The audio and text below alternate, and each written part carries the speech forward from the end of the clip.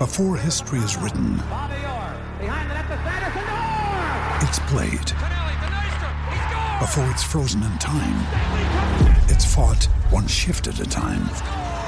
Before it's etched in silver, it's carved in ice. What happens next will last forever. The Stanley Cup Final on ABC and ESPN Plus begins Saturday. This podcast episode is brought to you by Coors Light. These days, everything is go, go, go. It's nonstop hustle all the time. Work, friends, family, expect you to be on 24/7. Well, sometimes you just need to reach for a Coors Light because it's made to chill. Coors Light is cold lagered, cold filtered, and cold packaged. It's as crisp and refreshing as the Colorado Rockies. It is literally made to chill. Coors Light is the one I choose when I need to unwind. So when you want to hit reset, reach for the beer that's made to chill. Get Coors Light in the new look delivered straight to your door with Drizzly or Instacart. Celebrate responsibly. Coors Brewing Company, Golden, Colorado. The Zone Coverage Podcast Network. Hey guys, before we get to the episode with Britt, I wanted to tell you about our sponsor for this episode, which is Circle Rock. Circle Rock is a men's clothing brand that sells all sorts of things from blazers to dress shirts to vests, winter jackets, all that sort of deal. So if you're looking to purchase some sort of menswear for someone in your life or a holiday gift, Circle Rock is a good place to go. You can seek out Circle Rock online at circlerock.com. They are also based locally in Minneapolis and Southwest Minneapolis at Circle Rock's House of Style. If you are wanting to purchase from them, you can use the code ZONE25 today and receive a $25 gift card, good for your next Circle Rock purchase. Again, that's the code ZONE25 for $25 off. Now let's get to the show.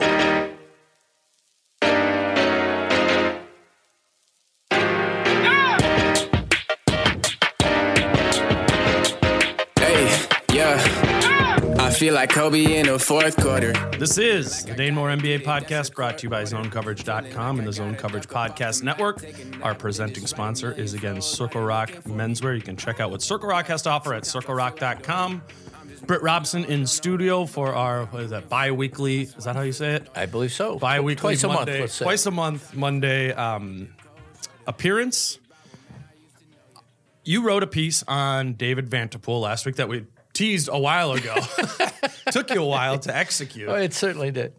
I want to talk about that, but just to kind of lead into the defense of this team, and obviously, I'm sure we'll meander our way around this team and everything that's going on. Right. But I found that the defense of this past month to have been fascinating in its effectiveness, at least from a statistical, perspective. And I mean, I think everyone who's listening to this knows that it's been good, and with Cat it was bad numbers wise, and that all really does tie into David Vanterpool and the system and everything. And I guess for you, what have you made of this defensive run, and how do you see it connecting to what you gathered from your 2-hour or whatever conversation with David Vanterpool? I think what really turned the key on the story for me was not so much, 2 hours with Vanterpool, 1 hour and 55 minutes to be exact, but got a lot of great stuff. And then I subsequent to that, I talked to Rosas. Yeah. And he was the one that gave me the two quotes that are in the beginning of the story, which to me unlocks everything, which is, if we don't develop our offensive and defensive identities and our way of developing talent this season, we will have failed.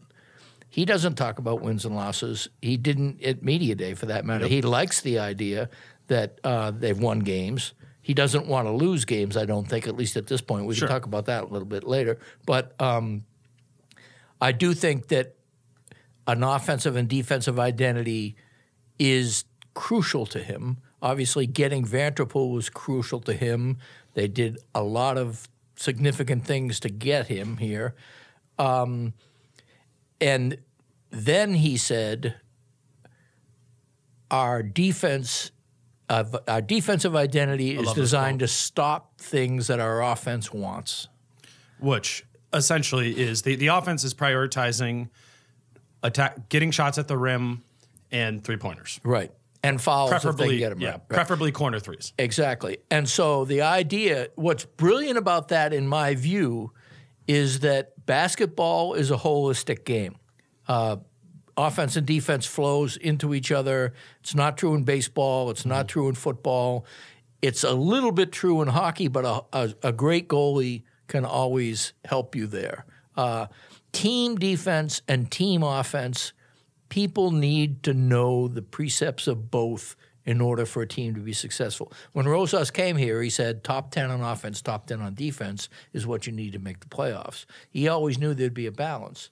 And so what I got out of it was Vanterpool, this is his marching orders, and some of it has to do with the fact that the reason Rosas wanted him so much is because he had a system that Rosas sees as a way to develop a defensive identity that they can work with. Now, the flaw in that is Cat. The flaw in that is that in order to have, and to make a quick recap, Vanterpool believes in switching most positions. Of the 5 positions on the floor, the center position switches by far the least. Yeah. And that's because it's... I think only on accident. I mean, only in scrams, essentially. I was told a little bit, not by Vanterpool, but other players, like if there's a Brook Lopez and a Giannis, then, you want to be able to send your 5 out if you have to. But rare instances. And so the other thing I thought was really good about finding that angle is that everybody's talked about the offense and the way the offense, we know the template for the offense, and we know they don't have any three-point shooters, and except for the bigs, and so you know that they're prioritizing system over personnel. Well, the same dynamic, only to a slightly less dramatic degree, is happening on defense. They have a system. They do not have a center that fits that system. In Portland, Vanterpool had 7-foot, 290-pound Yusuf Nurkic. Cat is generously listed at 6'11". I think he's probably 6'10", 248. I think that may even be a little generous. Yeah, it's certainly not sculpted or not rock solid the way Nurkic seems to be. Which is all to say that once you have the frame, stop what the offense is trying to create, which means stop three-pointers, stop plays at the rim, then you begin to see how he goes about trying to apply that. The first game of the season was in Brooklyn, and they're playing the Nets, and Kenny Atkinson is the coach there, right? Right. So I remember, before that game asking Atkinson, because in my mind, when I think of Kenny Atkinson, right, I think of how Brooklyn went from Lionel Hollins and they switched into the most modern, they shot all these threes, efficiency be damned. They just totally flipped the switch. So I've always drawn that, Lionel Hollins, Tibbs, right, Kenny Atkinson, Ryan, that sort of parallel. And I wrote about that after the first game. And then the Nets were here, a couple weeks ago again. And I asked him another question about, was that hard to kind of in the middle of the season once you start having, to continue to get people to buy into the message of the new system.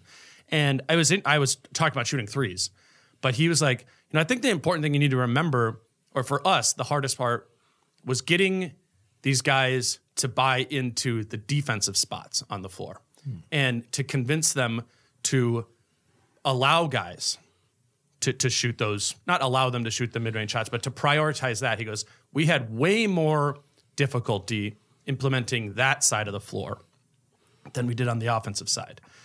And so I'm thinking about that thing, and your piece comes out, and I'm like, yeah, that's what's happening. That's what's happened to the Timberwolves. Is as soon as they started facing any sort of adversity this season, right? Then they start questioning, man, we're really going to let D'Angelo Russell come in and shoot all these mid-range shots? And it is what derailed them. They do seem to have rebought into that in this catless month. Right. And I think that's encouraging and a testament to Vanterpool and Ryan Saunders for stick-to-itness. I agree. And I think that Vanterpool says, he told me, and I quoted in the piece, if they take 50 shots from the places on the floor we want them to take them, and they make 49, that you have to say that's the process. The process is right. How do you feel about that? I like it because I don't think when you're implementing a system in the NBA that you can allow wiggle room in terms of your schemes. When you're Players teaching are it, going when you're to teaching it. Players are going to take the wiggle room anyway to some extent when you're teaching, exactly. But also the teaching has to go to the ingrainment stage. Mm-hmm. I think that the players now know, but I do think, as Atkinson pointed out, and that's a great anecdote, by the way, to background this, because Vanterpool spent most of his time. He was not going to tell me about specific schemes because, like most people, even though he admitted that everybody kind of knows the right thing, but he wasn't going to get specific with me. And a couple of the players got a little specific, but not too much.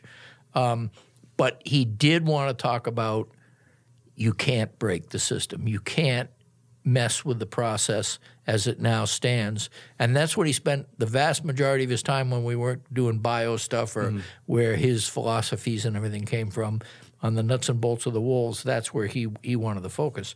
And appropriately so, because he does have a center in Karl Anthony Towns who's terrible at it. I mean, is somebody who believes himself to be better than he is, especially when it comes to mobility, especially when it comes to decision-making. Mm-hmm. He is mobile, but his decision-making makes his mobility work against him as often as it makes it work for him. And having Gorgie Dieng, who's done this Timberwolves organization a great favor by indicating what can happen when you follow orders and you do what the system wants you to do. So this is, I mean, for you and I, we've been talking about this for whatever, like 4 months now. It was kind of our pet project of like, oh, you hired this. I think it's partially what inspired you to want to write this piece. Without a doubt. I mean, this is the guy. This was the guy who Rosas's first major hire. Yeah, and I subsequently have learned as a result of the reporting on the story, they wooed the hell out of him. I mean, they basically said, look, we know you're going to be a head coach. It was almost like, we know you're going to be here a year or two. Right. We'll set you up to be a head coach. That's our plum. That's our ride treatment. Because I mean, the 76ers, who were one of the two or three best teams in the East, at least people thought so at the beginning of the year. Yeah. They were looking at the finals, probably conference finals. Vanterpool was in the conference finals last year with Portland, so you could set him up saying, "Hey, you're going to be an associate head coach." Vanterpool told me, I don't think it was off the record, it isn't now anyway, that he was offered associate head coach. You put that in the story. Okay, good. And so, anyway, they have a system that works to some extent. And so this is what I thought was, because we were talking about this and we're going back and looking at Portland, and we've drawn the Yusuf Nurkic comparison, and there was all this talk about switch. And, you and I have been saying, well, that's not what Portland did. That's what we're in the fall we're saying. That's not what Portland did. They dropped Nurkic as much as any team dropped their big. And I was like, I highly doubt they went and grabbed David Vanterpool, who's coached Nurkic for the past few years, and said, now we're going to have a switch-heavy system. So there's always that lingering. What I think surprised me most about the story was is his like ardent belief in that process specifically. Mm-hmm. I would have just guessing. My guess at the time would have been they're going to have a drop scheme. They're going to keep Cat back as much as possible, but on the margins they're going to try different sort of things. They are going to be switchy, dynamic in that sort of way, and. But Vanterpool is essentially saying in this story is no, solid is enough. Right. Yes, there will be adjustments made, but that is not a defining characteristic of this defense. And a key wrinkle in what you're saying and the perception I hope the story left to some extent, this is not in it. There's a lot of things in the story that, my great disappointment about not getting the things in the right way in some respects, but Vanterpool scorns people who call it a drop scheme. He does not think that he's dropping Cat. He said, he teased it. He said, we do a lot of other things with it. In other words, it's not Cat standing underneath the rim or anything like that. I think he does think that there is some interesting. Drop is like a basic terminology, like cover no, two. I know. Yeah. But it is something that he doesn't like the implication that Cat just stands under the rim and waits for people to get funneled into him. He is basically saying that Cat has mobility responsibilities and maybe even has some coverage responsibilities that will involve switches, but it's not going to be a situation where it's an automatic thing. I think the reason why this team is so jealous about keeping Robert Covington at the 4 is because in order to keep Cat in line as much as possible, you want to have a front court mate who, 1, he really likes personally, 2, he really trusts, and 3, makes good decisions and is a pretty good combo forward. He can play the basics of the power forward position pretty well. And can switch 1 through 4. 2 questions. Okay. First, do you think that David Vanterpool will ever use Cat in the 4 role of this defensive scheme? I think that depends on Cat. This is my opinion more than Vanterpool's opinion, but it's opinion that has been mostly developed after talking to Vanterpool for more than 2 hours. I mean, for less than about 1:55 or whatever it is I said. Cat can't have wiggle room. Cat needs to learn what he needs to learn, and then we'll talk about whether he can learn something else. Sure. But if you're not doing what you're supposed to be doing at the 5, he has to become a solid 5 before he can even fancifully consider Cat's playing the problem is not that he is not adventurous enough. Cat's problem is that he is wildly adventurous. If you suddenly put him in a position where the 4 is one of their when Jake Layman started laying out how they switch, every single switch he mentioned involved the 4. Yeah. The only position besides the 5, the only position where he would say that, he'd say, we switch 1 through 4, we could sometimes switch 2 through 4 and even 3 through 4 sometimes. But he doesn't ever say, we only switch the 1 and the 2 now, Yeah, So to have Cat have all these options, when it's been pretty well demonstrated throughout Cat's career that when Cat is on the roam, you're really gambling. You are roulette wheeling it. And if you start to roulette wheel it, that's Vanterpool's worst nightmare. If you start to put caprice into the system, you are blowing up his shit. And so for those reasons, unless Karl Anthony Towns becomes a very, very capable 5 in the core scheme of what Vanterpool is doing, I do not see him doing that. If he does do that, it's a tribute to Gorgui Dieng and Robert Covington being so good at what they do that Vanterpool has decided to significantly compromise his system to see if a very good 5 and a very good 3 can help Cat become a decent 4. What I see at the 4 position is, and I think it's why I think there's 3 variations of the 4 on this team. And there's the Jake Layman 4. Who did it very well. Jake Layman and I would put Keita in this bin too, where they are just objectively undersized 4s. Right. So the system compensates for that or tries to take an advantage and also of that. know the system. Know the system by being very switchy. More in that sense, it's more an additional wing. I think then we've seen some, not a lot, but there is the other type of 4 role, which is like when Jordan Bell has been out there and the other times when there's been some time when they've played 2 traditional bigs and it's a little bit more bruising. They like it when it's Jordan Bell, and it's why we've seen that the most because he can also be switchy. He can switch that 1 through 4. Right.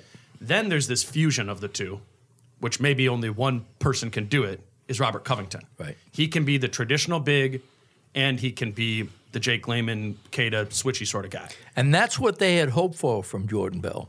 I mean, remember the preseason gush about Jordan Bell's defense. He can guard 1 through 5. Yeah. Jordan Bell, I think, is disliked, and I have no direct knowledge of this. For the record, I poked Vanterpool numerous times by saying my opinion, pretty strong, frank terms about what I thought about certain guys on defense or offense. And pretty much he'd signal me with a smile whether or not he thought it was accurate or not, but not to the point where I could say, and he agreed with me on this. It is my belief that Jordan Bell does not get the minutes on defense because he's way too undisciplined and is like the Josh Okogie of forwards. Sure. And so I think Jordan playing is more a Ryan thing than it's a Vanterpool thing. Ryan obviously really likes him a lot. And there's some things, there are times where an Okogie or a Bell, you put in there to stir stuff up. But again, if Vanterpool, I don't think Prigioni minds a little stirring. Ryan certainly likes to stir. Mm-hmm. Vanterpool, I do not think likes to stir. So with Covington, who I think has been phenomenal. He's been great. This month without Cat, and the numbers all back it up. I pulled up their 9 best 2-man lineups. 6 of them have Covington in it. It's basically every player is positive with Covington and then not if they're not with him. Right. And what is most impressive about Covington, in my view, is that it was obvious that Covington at the 3 was able to do so much in terms of blowing up possessions. Yeah. And that he played next to Cat, and you were going, he's buried at the 4. He's playing out of position. Well, you put him next to a 5 who knows what he's doing, and he's starting to blow up possessions again in terms of what he's able to do because he doesn't have to cover somebody's rear end all the time.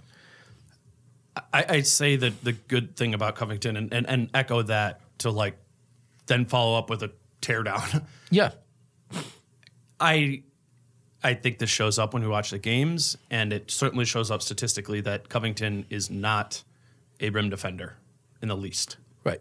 And I don't know to what degree that's problematic for the future. Obviously, whatever, it's worked this month.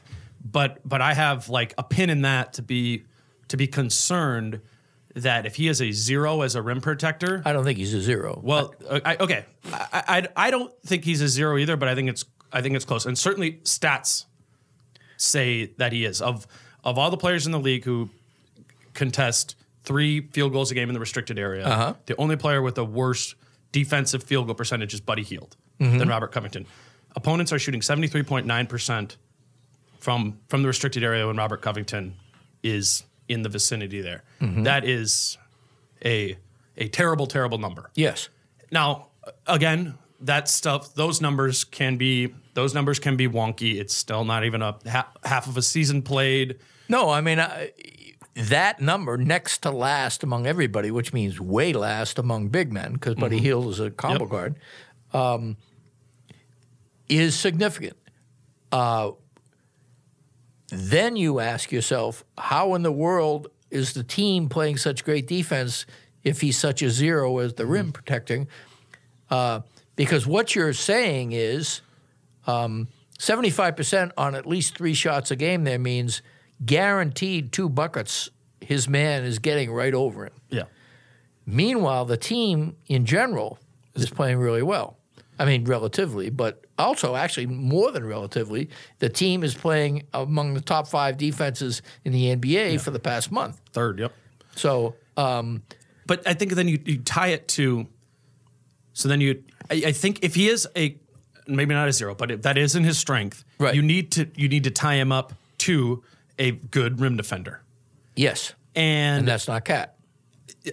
I agree with that, but Cat has better rim defense numbers every season of his career than Gorgui Dieng does. Yes. And we think about Gorgui as the better shot blocking option. And I do believe that, but there is, literally talking about Cat's entire career, which he's played with Gorgui every year.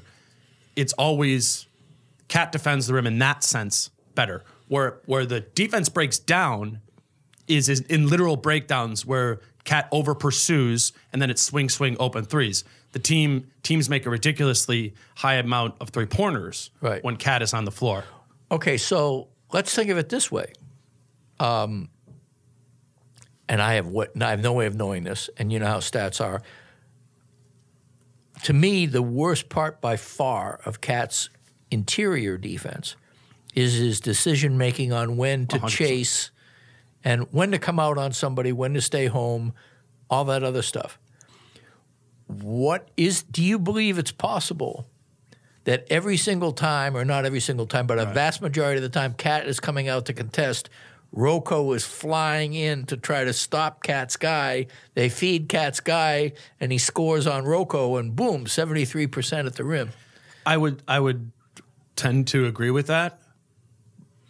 But then that's what I was thinking, and then I looked up Rocco's numbers, and even last season, like past seasons, back to Philadelphia, it was bad. He's always one of the things he didn't play power forward there, so I don't know. I mean, one of the things I will say about Rocco is there comes a point where he'll give up on a guy. In other words, he plays great defense, but if a guy has beaten him, there is very rarely a case where Rocco makes a stupid N1 foul. As opposed to Cat. Right. No, I agree with that. He has different. That's a great conversation because first of all, I was not aware at all that Rocco's numbers were that bad at the rim, and given that he is an undersized 4, right? It would sound like a gasoline on a fire. He's so, and particularly this month we've seen it. His thing that pops most is his ability to literally steal the ball, whether it be a rip away, playing passing lanes. The strips, but incredible. He's incredible. But also, I was just thinking about he's gotten a lot more time guarding opponents' main guy. He guarded Harden right away from the start in the last game. Right. In that fourth quarter against the Clippers, I thought he was excellent against Kawhi Leonard. Right. It's not just the steals. He is so disciplined with his feet as a one-on-one defender. And his eyes. And he does, the cliche of all coaches, put your hands up on defense? Right. He doesn't believe in that at all. No. He believes in keeping his arms down as low as possible because that's where the ball normally goes, a bounce pass or a dribble. And it's bro. I mean, he's a wizard. He's really a wizard at those things. And I don't know if he's going to get it this year because the Wolves won't have the defense, right? But I think he's playing as an all defensive level again as an individual defender. Back. I mean, just encouraging for the Timberwolves as a whole is I think we can dispel the concerns we had about his injuries. Right. This month he is playing like an all NBA defensive player. And there were some concerns initially of him, like, where is he? And we also had this super inflated idea of what he could be because he was so good right when he got here last year. But I think he's been so good. I think he fits so well with bad players, which is a great skill of a defensive player. And he's just such a critical cog in this defense now and going forward. And it's a fascinating connection to Cat because in theory you're like, let's have the power forward be. If Cat's not very good defensive center, let's have our power forward be awesome at defense. Insert Robert Covington, that's great. But he isn't necessarily good at the things that Cat needs, or he's not great at the things that Cat needs him to be great at. He's just a great defender overall of that. But if you have 5 guys who are committed to stopping the rim, good point. Then it isn't a 2-man game down there. I mean, if you're conceding the mid-range, that helps you protect the rim really well. Yeah. Which is probably why Cat. Did I tell you that Cat's numbers are elite defending the rim this year? like last year, the best in the league was preparing us for the inevitable pushback from Cat when we start to talk to him. And it's the 49% at the rim, which is, I mean, if you're under 50%, that's elite. And I do think that's part of it. Is so much of when Cat played, it was the beginning of the year and teams were taking all these mid-rangers against him. And then the looks they were getting weren't as good. And on the also, interior. I think the real key to that also is shots defended. if you don't defend somebody, you're not getting shots made on you. Yeah.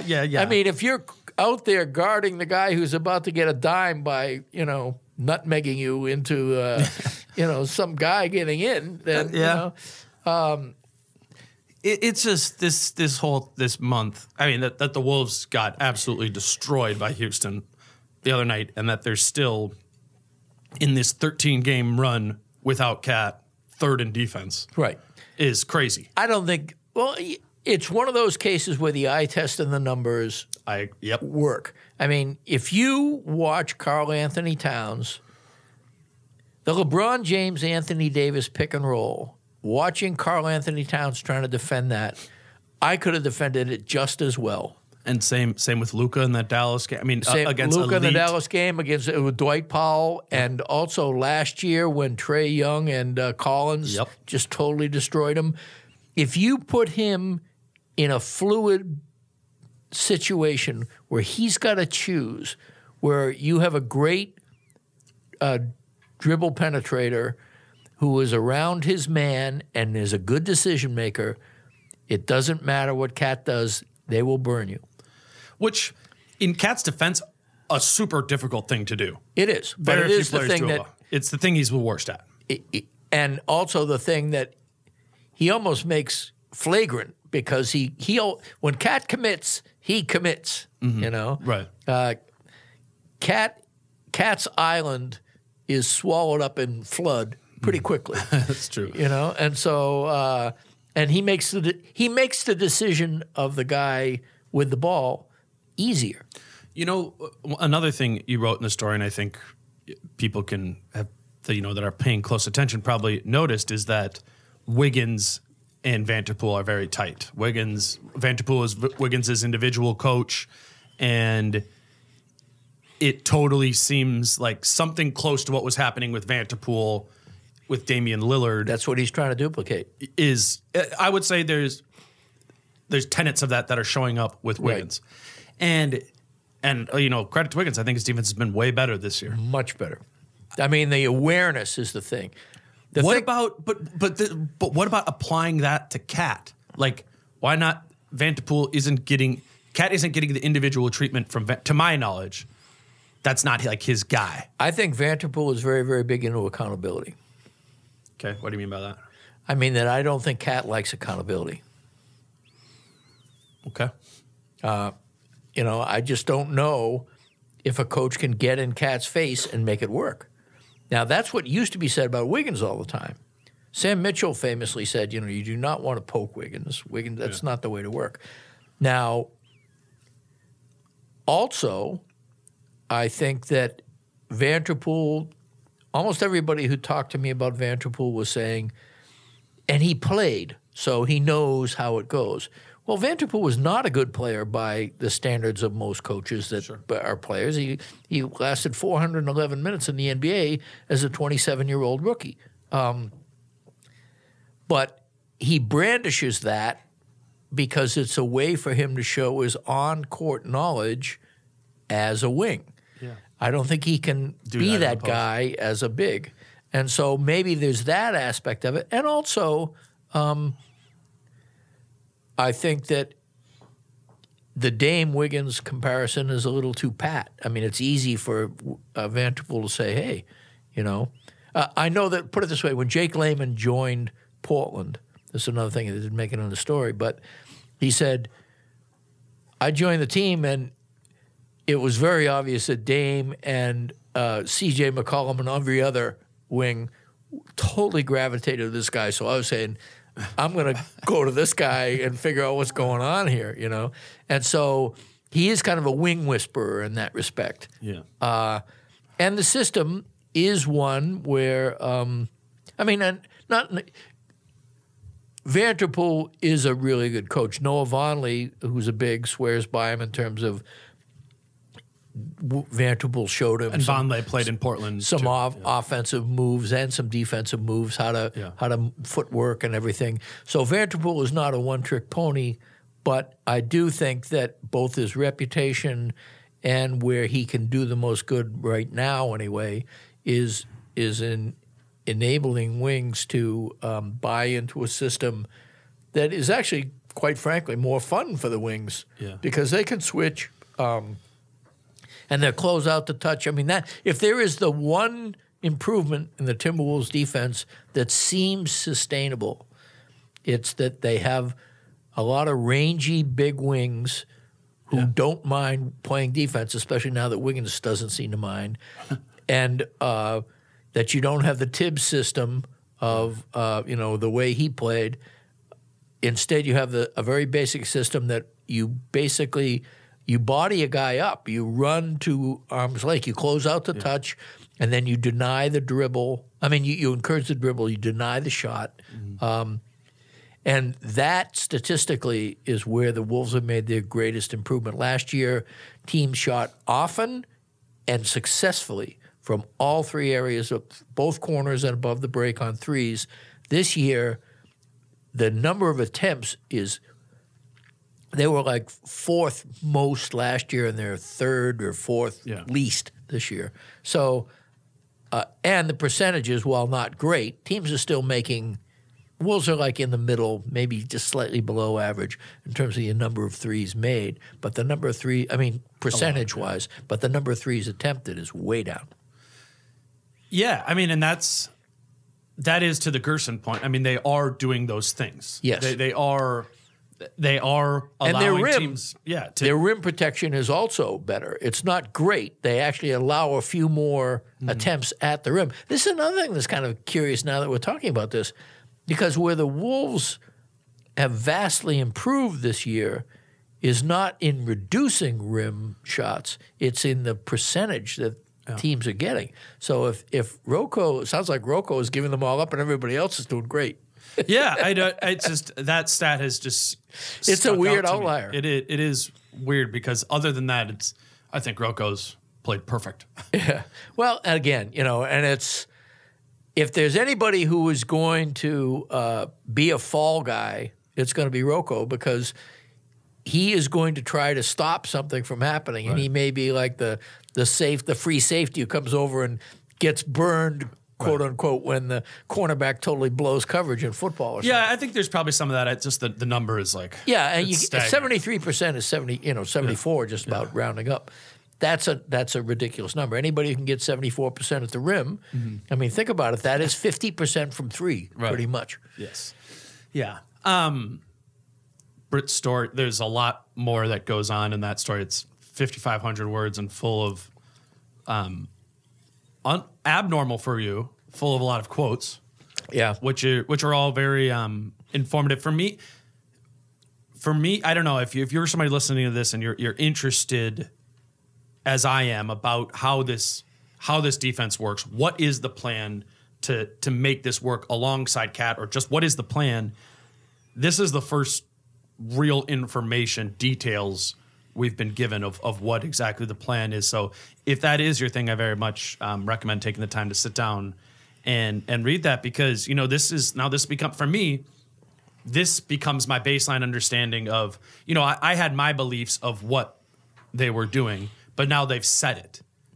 Both Rosas and Vanterpool and players quoted in the story of, this is the plan. So we can hold them accountable to it. Exactly. And I just think that's interesting. So I had wished – I was a little disappointed, especially given all the time he gave me, that I couldn't get into specifics of schemes a little bit more. I mean, I wanted to hear, when you're going – let's say you're switching 2 through 4. Yeah.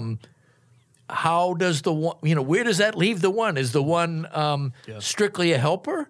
Or is, are you talking because it's Jeff Teague? Or, what is the, or, when it's like 3-4, I can see that a little bit better because there are certain teams that, to my eye test, that's the most consistent. Yes. Is I think the baseline defense is the 3 and 4 are freely switching that. Or 1-4. And that was pretty much indicated that, and I think 1-4 gets said just because you want to involve the guards in the grand plan. But I do agree that. But sometimes it isn't, because what they want to do, and Ryan has said this, is they want They want the guard to go over the top of the screen and chase from, and also try to block shots. Rear from view behind. contest is what Ryan calls it. So right. What I see most frequently is 2 through 4 or 3 through 4 switching with the 1 or whoever the on-ball defender is. Right. Trying to handle, catch back up after the screen, and then it's the role of the 5 involved in that action. Right. To kind of. I would have liked that stated. Whenever I try to, I mean. Yeah, I don't know why. Vanterpool's way of, when you're starting to get somewhere, and he goes, oh, now you're trying to dip into the little secret sauce. I mean, right. Well, but it's like, yeah. So what is he? So tell me, aggressive communication and unity. I mean, come on. That's not. There's no sauce there, man. Those are the ingredients. Coaches are always like oddly, protective of that sort of stuff. And I'm like, well, okay, so you're hiding this from other teams. Like they can just turn on the tape. They know what you're doing. And they scouts are busy. Yeah. Who know that stuff better than I do are chronicling it. Right.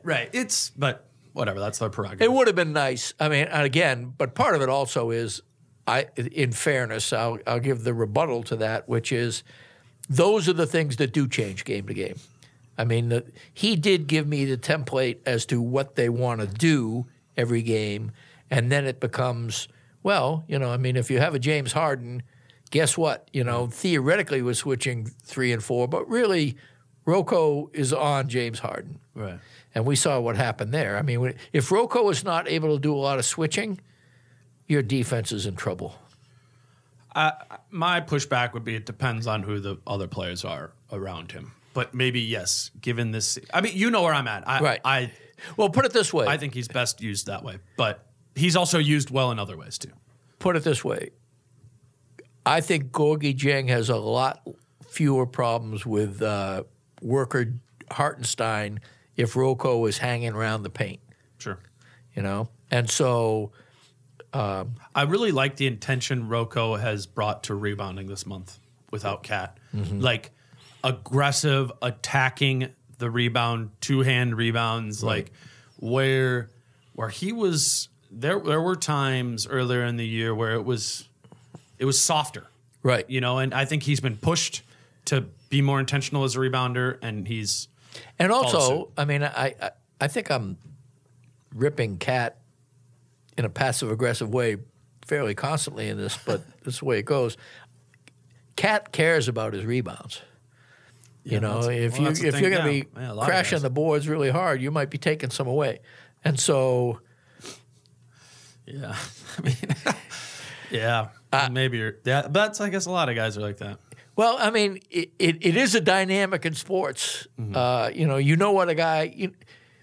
happy guys play better, True. And one of the things I have noticed about Covington, I mean, is with Joel Embiid and Karl Anthony Towns are opposite strong personalities. Mm-hmm. Very, very different personalities, but both very, very strong. And both love Covington. Yeah, that's true. I mean, Rocco is a guy who goes along, gets along in just the right way. He's been a soldier when it comes to the system. He's constantly defending it. The best thing he gave me was when I asked him, a lot of fans think you should play the small forward still. Do you want to play the 4 or the 3? Does it matter to you? He goes, I need to play the 4 because I can switch. And that was kind of like the Rosas comment about we take away on defense what we do on offense. If you put a 4 other than Covington there, that person is going to have to switch a lot. Mm-hmm. And they're going to have to switch with a lot of different kinds of people, which is hard.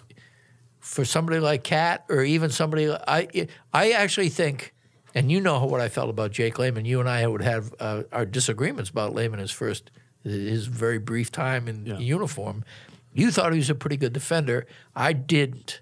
You were right. I mean, what we've learned subsequently is it's a thankless job to be the undersized 4. Layman did it better than anybody but Rocco. Right. You also think the same thing about Cato. You think his defense is better. So I think there's a trend here that you have a better appreciation for what is involved with trying to stop fours and guard threes in the Wolves defense than I do. I just noticed they're getting burned. Yeah. I mean, but isn't that just kind of like the nature of a switch? Is you're kind of signing up for a little bit of a disadvantage? But if you're supposed to be good at it, Yeah. see, I mean, put it this way, Lehman and Keita are not fabulous threes either. Their flexibility is their virtue. So they better be decent at both ends of that flexibility. Right. What I like about Keita is, we've seen a lot of him for what has been like 6 weeks that Lehman's been out. I think he's improved as an athlete this year. I think he's in NBA shape, Yep. And part, speaking of Covington with, how he uses his arms and being as long as he does and being able to be in the passing lanes and that in that sort of way, or the dribble lanes, I think Keita has that too. Keita's wingspan's 2 inches longer. Right. I mean, his arms are freaky long. And now with improved athleticism, I'm seeing him being able to move his feet and stay with guys on switches. I think he's done a good job at times on Devin Booker, on D'Angelo Russell, on guys like that. And then if you go back and look at the times when he has given up buckets, I remember I was looking at the Devin Booker game specifically, and Keita's on him a bunch. And every time that went wrong, Pick and roll. and Cat was out of place. And you see Keita pointing to him like, what, like hands up, you were supposed to be there. But to your point, it isn't showing up in the stats. He has his counting numbers have been terrible. His offense is worse. And that's weird because he isn't hitting like he was when he came up from Iowa, where he's nailing those corner threes. Yeah. But I agree that Keita is somebody who looks to be a serviceable player, which is a lot better than I had given him credit for coming into the season. And Lehman, it became tragicomical for a while. If only we had Jake Lehman, everything would be fine. But I do think he's been valuable, right. And even more so in his absence, as the opposite is true of Cat. Here's somebody I'll throw out as a person I've disparaged. It's the wonderful thing about watching basketball carefully is you have the right to change your mind. You have the right to be convinced of your opinion is inaccurate. I thought when Keelan Martin came up, his first 3 or 4 games, he was horrible on defense. I thought he was a one-trick pony, catch-and-shoot 3 guy. Mm-hmm. His defense has been really good. I was having a conversation with a friend last night, actually, just kind of about this. What are we even really watching here? The Cat's not playing. What like sell me on being engaged with this team? And actually, what he ended up bringing up was these guys who are on these tiny contracts, right, turning into value. Yeah, if they can sign Keelan Martin to one of those cheapy sort of deals where it's like 1 guaranteed year, 3, like the same deal that Naz Reid and Jalen Noel is on, and you already have Naz Reid who seems to. He's got something. He's be something, but you've got him. Naz Reid's deal is literally gets $900K this year, and then then 3 more years non-guaranteed to the team's choice. That's an awesome deal. Yes, it is. And then if you can get Keelan Martin on that, you kind of have Keita on that right now, not as long into the future. Right. And then Jalen Noel's on one of those too. If you can turn those players into rotation pieces on those deals, that is a path out of the salary cap hell. Right, exactly. Because they're going to need that. And I hadn't, until the conversation, I hadn't really thought of that. I was like, yeah, that if we look big picture, if we step out of like the game-to-game zone of like, wow, maybe there's something here with Naz Reid. Is that a backup big that this team has for no money going forward? If Keita is a rotation player, even like a 9th man for no money, that's meaningful. If Keelan Martin is a rotation player for no money, that's meaningful. If Jalen Noel can actually start hitting some threes or show, translate some of what he's done in the G League over to, that stuff matters. And I think that is as much a signature of this front office as anything has been thus far. Because I put Jake Lehman in that bin too. 3 years on just above no money. Right. Like that. I think I have, and we have all kind of scoffed at this offseason. This past offseason, like, what did you do? Right. Oh, actually, I liked it if for no other reason than it saved money. Yeah. I mean, I think... Well, it saved future flexibility. Right. And so anything you get out of it is a bonus. Well, as it turns out... Maybe Well, let's remember the second half of what Rosas told me, how the system... how the year is going to be judged. Establishing an identity on offense and defense and a way of developing players. Yeah.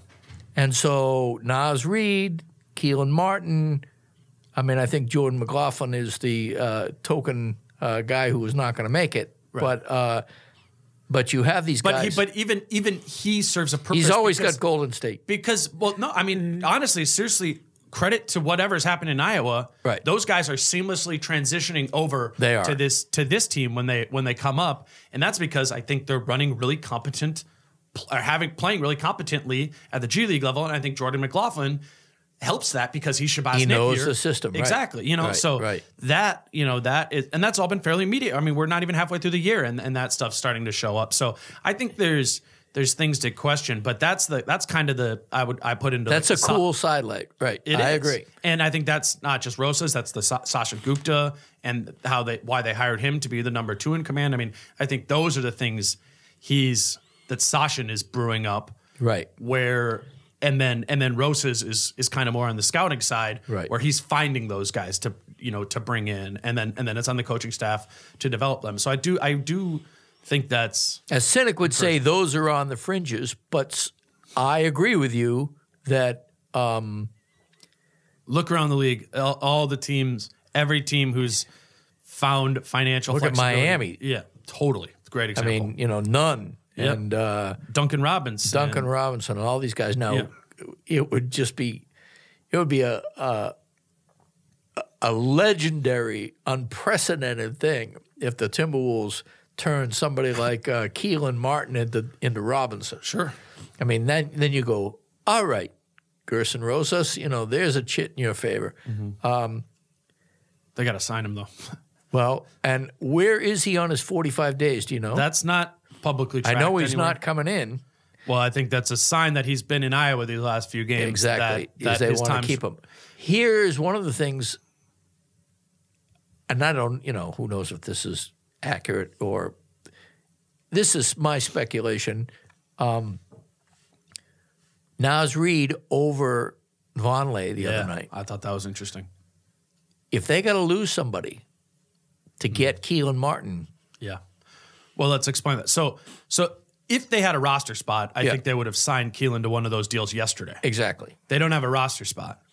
So then you start going, all right, who do we have to sacrifice from this roster? Cut or trade to a 1-for-0 trade. Hopefully they're waiting a couple of weeks before they cut. But you're running out of time on... Well, that's why Keelan may not see the Wolves for a while. Yeah. Yeah, so I do think it could... But it's... So then, to finish your thought, though, appropriately finishing my thought before, which is that to get that roster spot, you may have to lose Noah Vonleh, and then you can sign Keelan Martin to the kind of sweetheart deal you're talking about. Gupta special. That's what I'm calling it. Gupta special, right. And so, assuming that Keelan Martin is not somehow just, pulling a rabbit out of his hat for the last 2 weeks, he is playing good defense. Yeah. And he has a reputation, He's big, too. I wonder if people, recognize that. And that's why I'm thinking, again, that he could be in that Layman KBD basket. He's a little smaller. Yeah, he's thicker. He might be able to be an undersized 4 under certain circumstances. Houston would have done it. It was interesting. So Jonathan Sharks came when he was here, in the preseason running that cat story. He came and did the podcast with Charlie and I, and he was like, I had paid no mind to Keelan Martin and Jordan McLaughlin on this team. Right. And what Sharks said, he's like, and if this was Houston, Keelan Martin would be getting a bunch of playing time this year, and they would just try him, cycle him in and out. That's what Houston did, and they by volume developed players. Well, Daniel House. Exactly. And I was like, oh, yeah, Daniel House. But that is totally, Sharks was right. That's right. That's what, that's what's happening. And I think that is a credit a To credit the philosophy, to right? the philosophy. Yeah, you're right.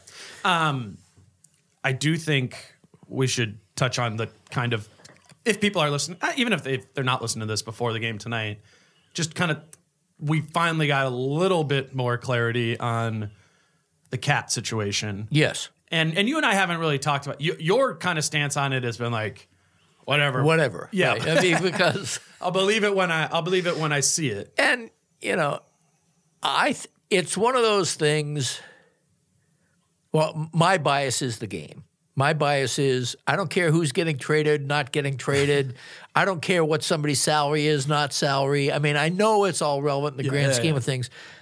But when the opening tip happens and the final buzzer happens, those are my parameters for 90% of the way I want to think about the NBA. So if somebody's questionable and all of a sudden they're remaining questionable for 3 years and they never play, after a while I just say they're out. Let me know when they're going to be playing.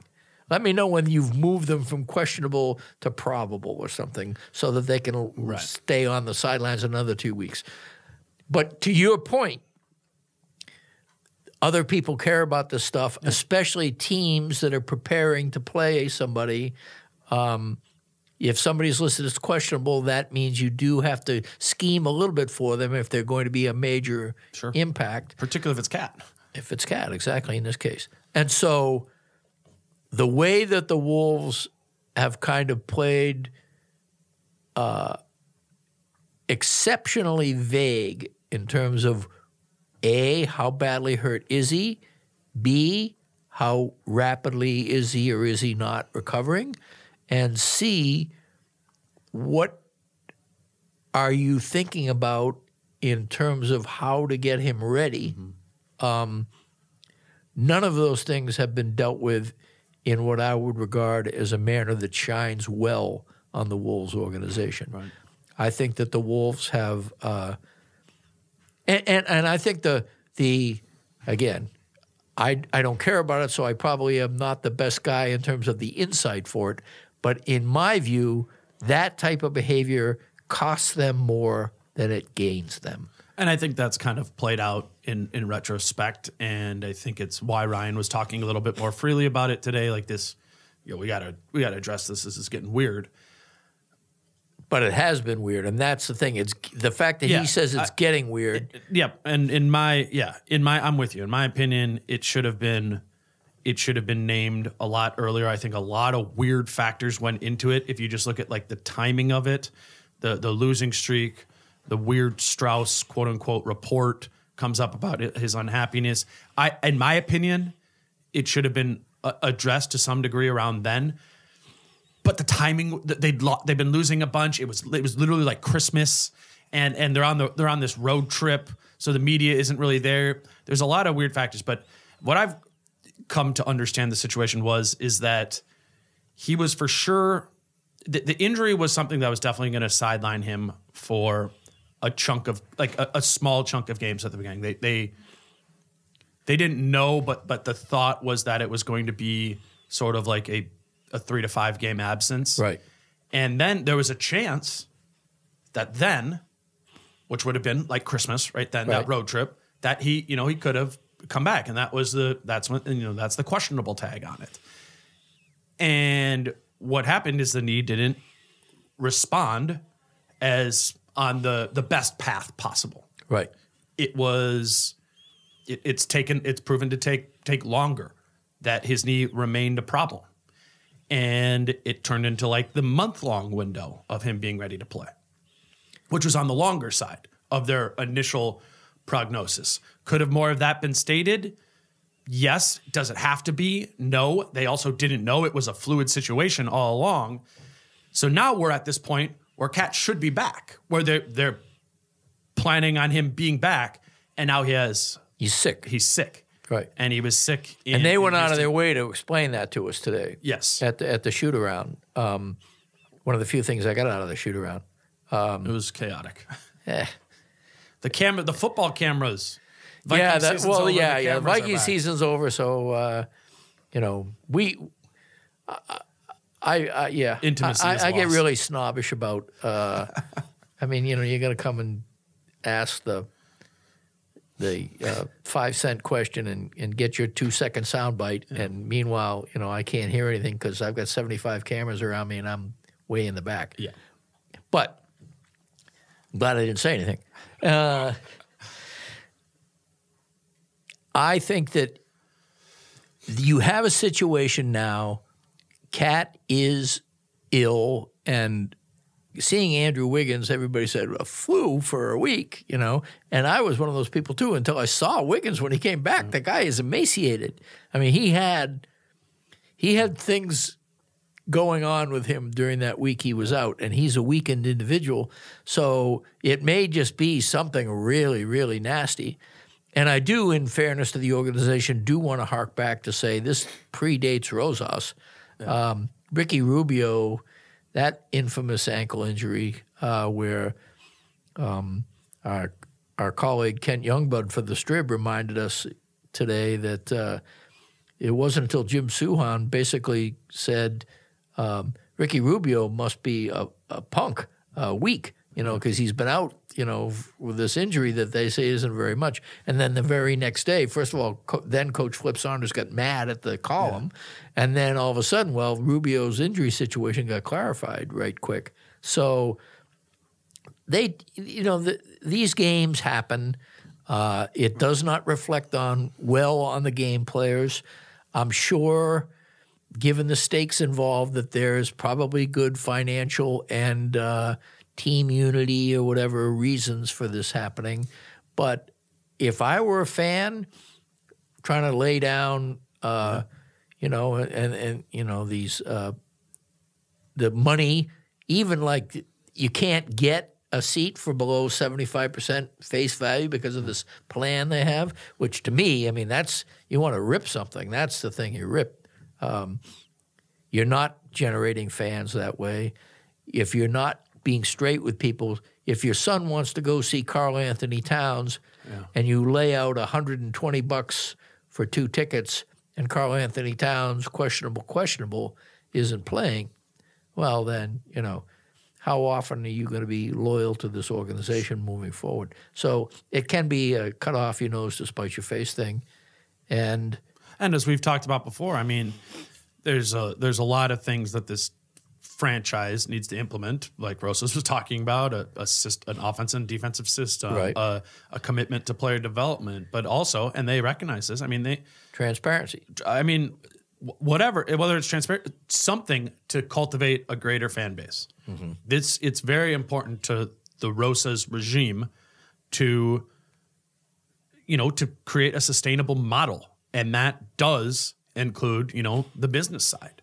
And selling tickets and drumming up intrigue within the team. And I think this is one example of that's actually been the hardest thing. Mm-hmm. They've hit the most adversity there because, as we just talked about for 45 minutes, they're putting in a defensive system, they're putting in an offensive system, they're developing players doing that. I think it's a longer process to fix the fan, to grow the fan base. Winning games, the cliche, and it's a cliche. It's a cliche because it's accurate. Winning games matters. PJ Fleck probably is the best example of that. The Gophers you couldn't give those tickets away. And, obviously it's easier to do in college football because 1 or 2 big wins will do it for you. You need to win, many more games. In especially, I would guess Gopher football probably ranks along with the Timberwolves as something that people pretty much were enormously cynical about. But transparency is clearly one of the ways this organization has not come through for its fans this year, in my view. I think they've been a first-class organization in a lot of different ways. I think it's been pretty isolated to this injury stuff, though. Yeah, well, I feel like Ryan has been pretty front-facing, right? And I think earlier in the year, before, maybe I'm just biased Rosas because he came and did this podcast. Rosas was I said, he gave me probably the nut graph quote that I needed. But maybe there's just more. I don't know. I don't know what the answer is. Again, I think the answer is being as honest as you possibly can, including saying, we didn't have this. We were wrong about Cat's condition for a week. From now on, we're going to do this or whatever. Or this is the situation. We misjudged the situation before or whatever. Admit you were wrong, move forward, change the thing, or explain why you still think you're right or whatever. But to the people who care, and I do sense that, as I said, I mean, I get into the games for free. A guy who's having to spend $100 or whatever to see somebody and they're questionable whether or not he's playing, well, that maybe sooner or later is going to become a no. And so the next time Cat really is questionable, he might play, he might not. That person's not going to buy the ticket. He better be eligible to play, suiting up before you buy that ticket. Right. And it's also just been this weird juxtaposition of he was an Iron Man prior to him and Wiggins, and those were not that was the best ticket in town, but those were the best players on this ticket. And you kind of, in past seasons, you knew that if you bought a ticket, you were going to at least get to see those two interesting young players. 82 games times 3 is 246 games. Multiply that times 2 for the two players, and that is 492 games. They collectively missed one in that 3 years. So out of a potential 492... That was a game that before I was a media member, I bought a ticket to. I remember that. It was Wiggins against the Hornets at home. So 492 possible games, and they sued up for 491 of them. That's what I'm saying. There's all these weird... And so and all of a sudden now, somebody has the flu and they're out 4 games. Somebody has a knee where, we were told he's questionable. He might play, he might not, this and this. All of a sudden, a month later, he's almost ready. He just has the flu. So things come full circle. Now I wonder, too, if Cat has whatever Wiggins had. Yeah, I know. How much time is it going to take, even if the knee's 100%? Exactly. To be all the way back. I mean, I had heard that he was legitimately close, not like in the throwing candy out close, like going back to the Memphis game, which was... Well, put it this way, it doesn't help their case when Cat is cavorting on the sidelines. I mean, when he's out there running out to greet his teammates, or he's literally dancing during a big win. Yeah. This guy who's questionable because of a sprained knee. Not a good one. He's right in front of us. So the bench is right in front of where we sit in the media. And I'm watching him, and he's jumping up out of his seat. He's not being tender as he goes from a sitting position to a standing position. Now, obviously, that's very different than playing in an NBA game. Yeah. But it adds to the narrative that we're talking about here. And, it's... I think what fans will find is there will be clarity coming soon on what was going on with Cat and also Layman, too. I think that will be... Well, Layman, I mean, from everything I understand, turf toe is just one of those things where if you hear it happening... Although I heard the same thing about... What happened with Layman and turf toe when I heard, it's just turf toe, and then these people who know something about medical stuff said to me, no, that's really, really bad. I said, okay. And it reminded me when Rocco got a bone bruise last year, and I said, a bone bruise, how bad can a bone bruise is you're out almost longer than you are if you break your bone. And so I'm going, okay. So the Wolves have been getting these sneaky, terrible injuries. I think Jake will probably take a while because he's gonna then need to get in shape again. It's a shame because right around the time everybody will be healthy, it'll be in their interest to tank. Maybe.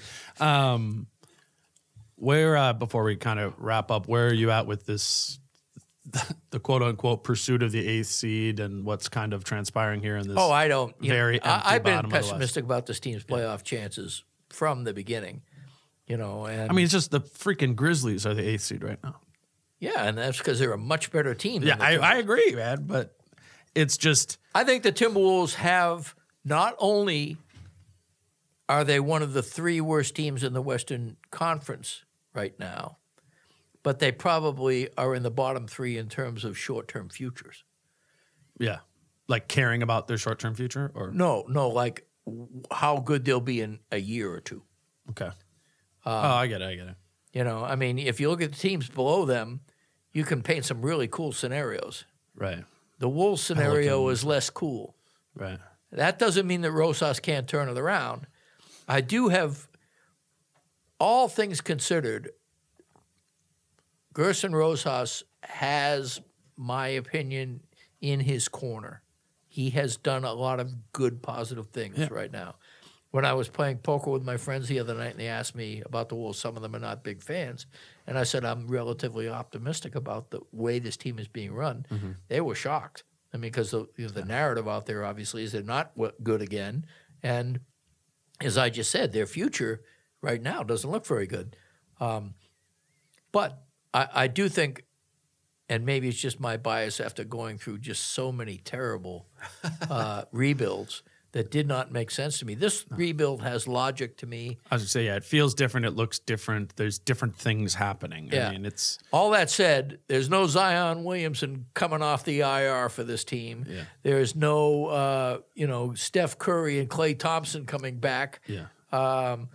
And there's no Ja Morant, who is going to be entering his second season. You're looking at Jarrett Culver entering his second season. They're going to have to be he's going to have to take some risks, and that's going to be fun. It's going to be fun to see how that works out. I've been on for a while now.